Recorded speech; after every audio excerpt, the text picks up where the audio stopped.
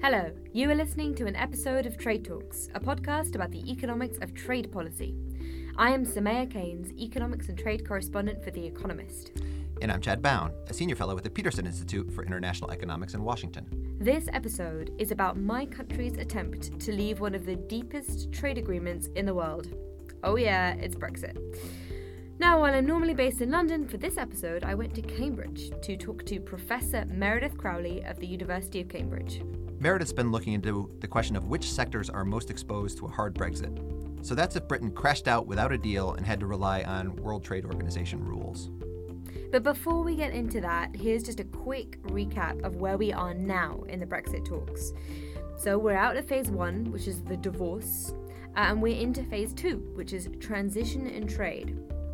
So essentially, broadly, Britain has agreed with the EU the terms under which it will leave, and now it's time to work out a transitional arrangement. There just isn't time to agree a full bespoke trade deal in the few months that they have left. So it's all about the transition. But the risk of the UK leaving in a disorderly way, this hard Brexit, hasn't really gone away. Something could still go wrong.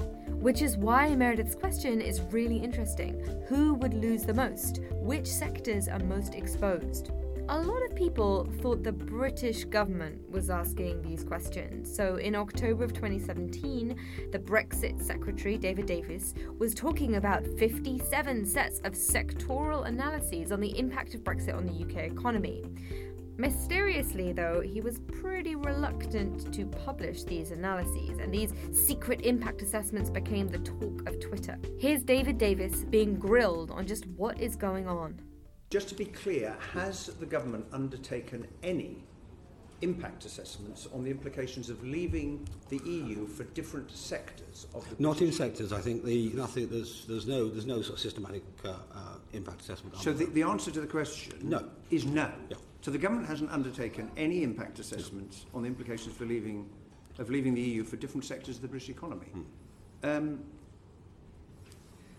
So there isn't one, for example, on the automotive sector. On the automotive sector? No, not I'm aware of, no. Is there one on aerospace? Not I'm aware of, no. One on financial services? Well, I think the answer is going to be no to all of them. No to all of them, right. To be fair to the government, they were drawing a distinction between impact assessments and sectoral analyses. They're very different, you see.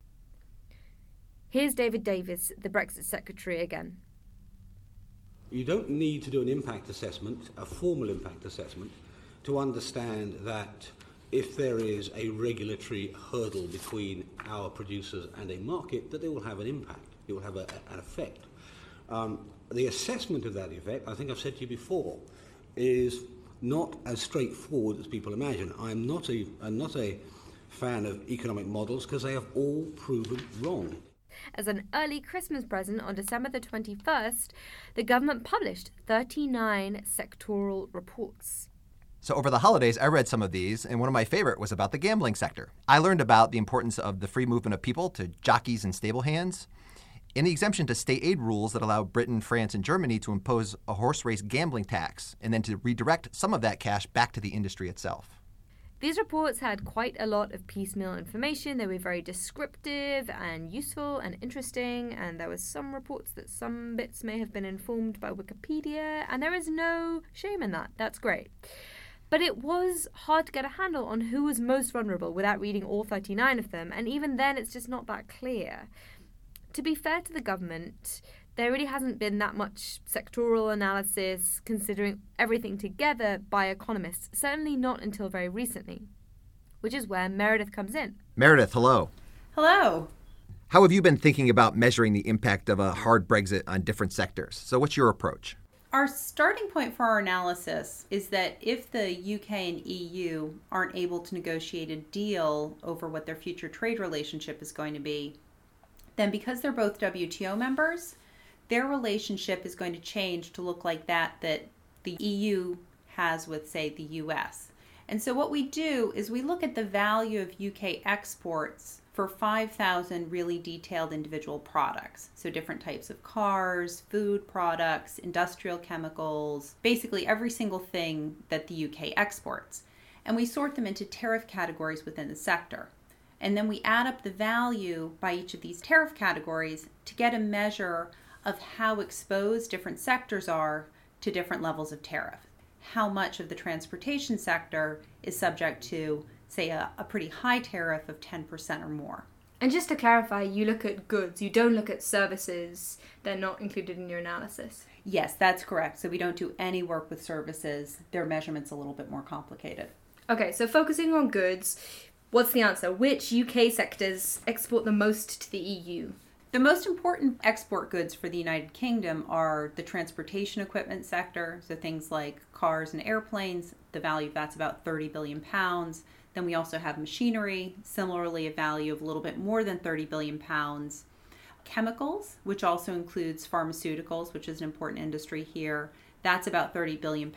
And then fuel, so oil, gas, that's about £24 billion. Are these high export sectors also the sectors that are most exposed to tariffs from the EU? Yes. So if we just restrict ourselves to looking at the regular WTO tariffs and the types of quotas the UK could potentially face, we estimate that about 15% of UK exports to the EU are at risk of facing tariffs of 10% or more. Happier news for the UK is that even if they end up with no deal, about 1/3 of total UK exports to the EU will still enter duty-free. Then we have in the middle, we have some sectors where there are some smaller value tariffs, but these are not entirely inconsequential. For example, in the machinery sector, there's a lot of products that face these very moderate tariffs of 4% or 6.5%. But one of the things that we have to keep in mind when we think about some of these products is although many of these tariffs are pretty low, many of these products go into making bigger products. So one concrete example, if we look at chemicals, the tariff on something called ethylene polymers is 6.5%. Now this is a type of plastic that goes into making plastic bottles and plastic film on food. Now the tariff on plastic films and bottles is also 6.5%. If a UK firm were to export this raw plastic to the EU, and in the EU it was semi-processed into a factory into a more refined good, and then that plastic came back and the UK made it into a bottle that it wanted to then sell in France, that French plastic bottle would face two tariffs. First, when the raw plastic went from the UK company to a European factory, and then a second time when the finished plastic bottle went from the UK to France. And so this is one of the concerns, is even these small tariffs can add up by round tripping again and again, and that raises the ultimate price of the good. So in your empirical analysis then, where do the most extreme threats seem to come in? The most concerning industry is transport equipment. We estimate that about £18 billion worth of transportation equipment is at risk of medium or high tariffs. So there's lots of different types of cars that the UK exports to the EU that face tariffs of 10%. And when we get to big lorries, so big trucks that move stuff around, the tariffs are even higher. They're more than 15%. Another part of this is that diesel engines that get put into these cars, they face a much lower tariff. It's only about 4%. But if these diesel engines have to cross borders multiple times as they're getting fully developed, you're going to face that small tariff again and again, and the cost adds up. It should alarm Brexit watchers that the transport sector is so exposed, just because of how important the sector is for the UK economy, and also it's sort of this exporting crown jewel. The automotive sector, according to the government's sectoral analysis, it created 0.8% of total UK value added. It's also very export intensive. So almost half of that sector's exports in 2016 were to the EU. This is a sector that is, it's very connected to the continent and therefore particularly prone to disruption. What about agriculture? You haven't mentioned that yet. In terms of the total value of agricultural exports to the EU, it's not nearly as large as it is for transportation equipment, industrial chemicals. So it's a much smaller sector, but we know a lot less about what the future could bring. And that's because trade in agricultural goods is governed by quotas, and specifically tariff rate quotas. That is a rule that the country would have, which says the first 100 million metric tons of grain can enter at a tariff rate of, for example, 7%, but the second 200 million metric tons of grain to enter the country would pay a higher tariff of, for example, 15%. And that second tariff would be prohibitively high. Yes. The agricultural goods covered by quotas are mainly meat products like ham and bacon that the UK exports to the EU, as well as cereal grains, wheat, maize, oats. It's going to be complicated for the EU and the UK to set up their quotas for imports from one another. And so we don't know what that could bring. And here the issue is different from the other products because there is no WTO tariff. So there's no default that if no deal is reached, what that outside option would be. This is kind of undefined. And I suppose what happens when these rules are undefined is that if they can't agree, then countries will just do it unilaterally. And then if another country is unhappy, then they'll sue, right? And this ultimately could end up as some kind of dispute at the World Trade Organization. Chad, is that right? Yes, we have lots of history of WTO disputes, especially over agricultural products. Do you consider any other trade-related risks? Yes, so the other big source of risk for the United Kingdom has to do with special types of tariffs called anti-dumping duties as well as anti-subsidy duties. So these are different from the tariffs under the WTO rules that we've been talking about so far. Okay, so anti-dumping duties. So these are things that, when the UK was in the EU, they wouldn't dream of putting anti-dumping duties on UK exports. It's a single market. You wouldn't defend against someone who's in your own team. And also, rather than having these anti-subsidy duties, they had rules on state aid. So there are laws embedded in the European Union that say that you're just not allowed to subsidize specific industries. The EU has been, over the last 20 or 30 years, one of the most prolific users of these types of special import restrictions. And there are actually two risks that the UK faces. Firstly, in the past, the UK, as a more liberal, pro-free trade state, has discouraged the EU from, to some extent, using these types of special import restrictions. In the past, one of the complaints against David Cameron was that he was urging the EU not to impose anti-dumping duties on steel, even though the steel industry in the UK was suffering. With the loss of the UK in the EU, that could unleash these sort of more protectionist groups who would seek greater anti-dumping protection. The other point is just over, in the last 20 years, 8% of the products that the EU has imported have faced anti-dumping duties. And these have been imposed not only on low-income and medium-income countries like China, but also on high-income trading partners like the United States, Australia, and Japan. So there's a real risk that the UK could face these in products like steel, where the price has gone down a lot, and European firms face a lot of intense competitive pressure. And if you try to measure the exposure to tariffs when you consider these anti-dumping duties and countervailing duties, how does the exposure level change?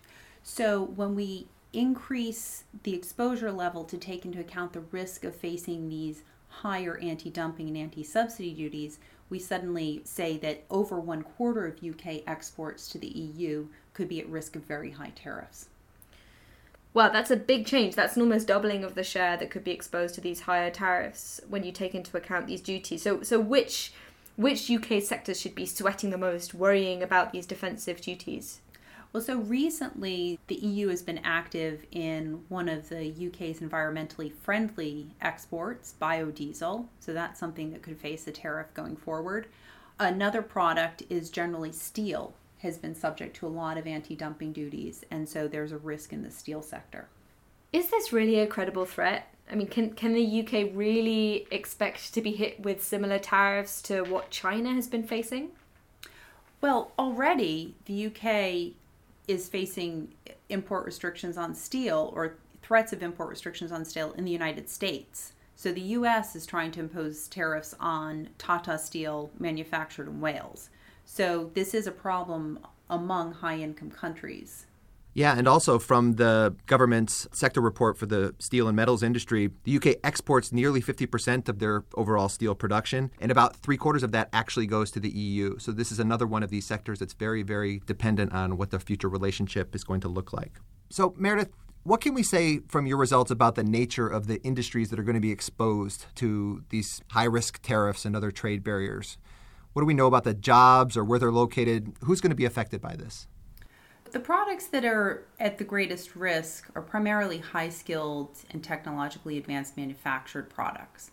So transportation equipment, sophisticated machinery, communications equipment.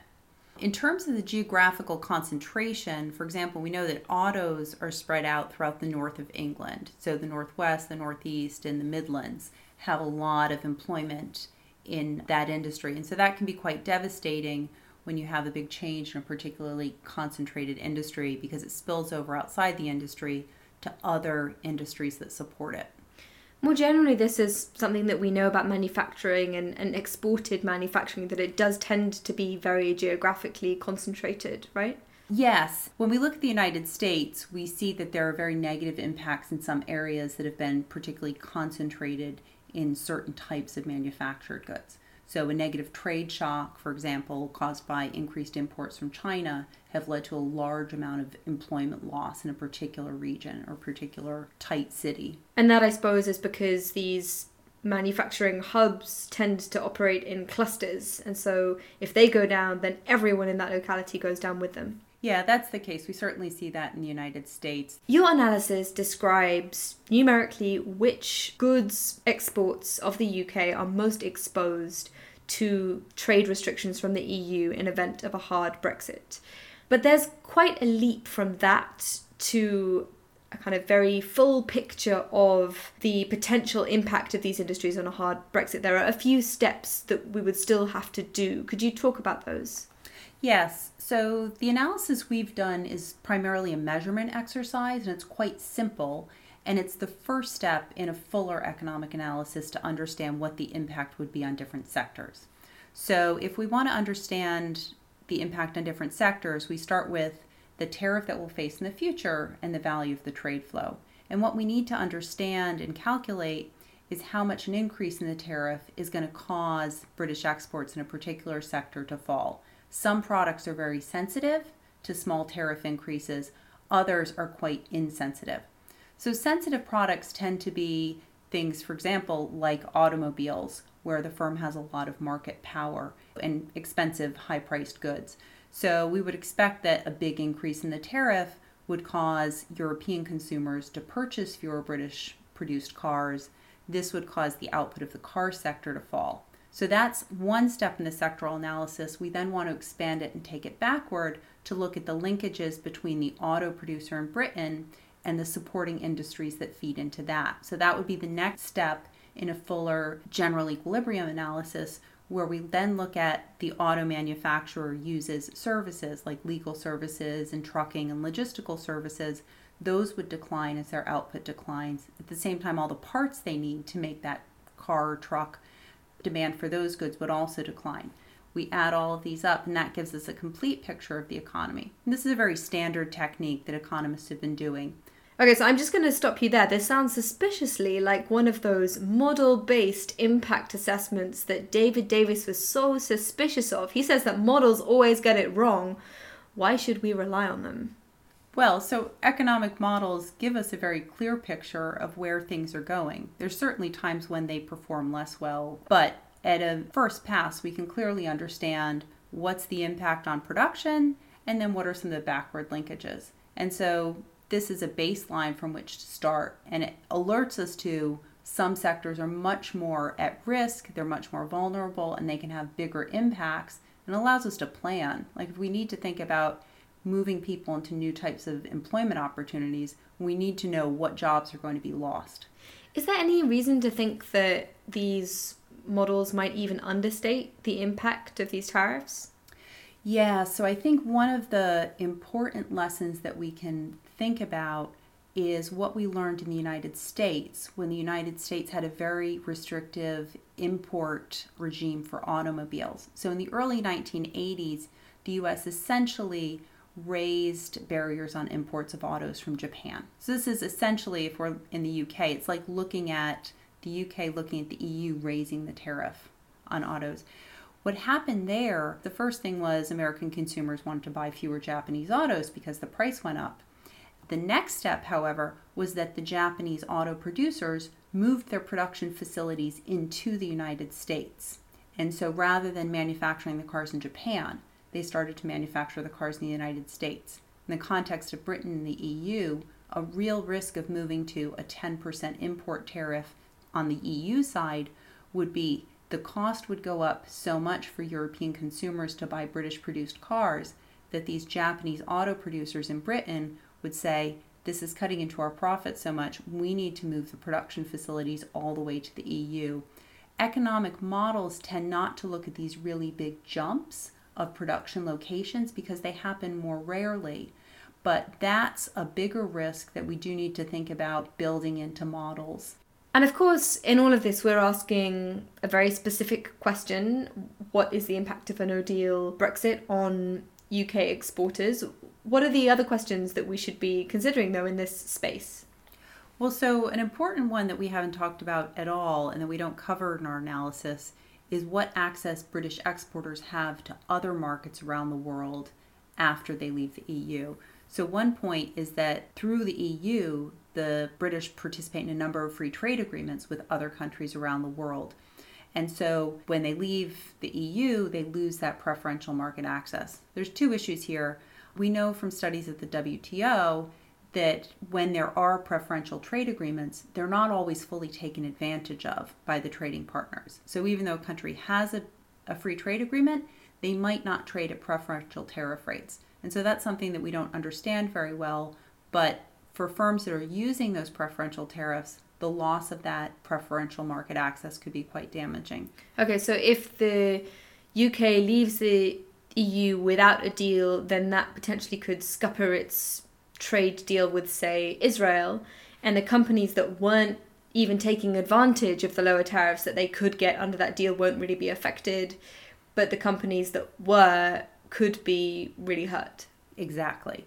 And then there's other considerations. So the UK is a huge exporter of financial services, and our analysis doesn't look at services. The measurement of services is more complicated, and so it's a little bit more difficult to understand exactly which services are being sold. And presumably the barriers would be harder to quantify as well, because it's not a numerical tariff, it's regulations.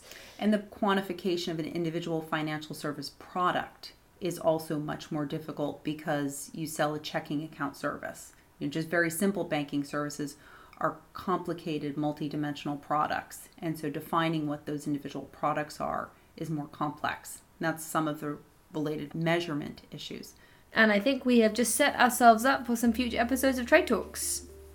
I think that's all from me. Meredith, thank you so much for joining us. Well, thanks so much for having me. So thanks again to Professor Meredith Crowley, and in addition, Meredith's co-authors, that's Professor Giancarlo Corsetti, Oliver Exton, Lujan, all at the University of Cambridge. Happy 2018. It is great to be back. As always, please, if you are enjoying the podcast, tell all your friends about it, share it on all of the social medias. And if you have any specific feedback or ideas for future episodes, then do get in touch. On Twitter, I am at Soumaya Keynes. And I'm at Chad Bown. And we're on at trade__talks. That's not one, but 2 underscores, at trade__talks. Because when it comes to doing Brexit no-deal preparations, doing only these sectoral analyses just aren't enough. Sure, looking forward to it. We're already starting in. Meredith, you're so kind. You're too kind. Just look at him disapprovingly. That's what I'm doing. That's what everyone should do.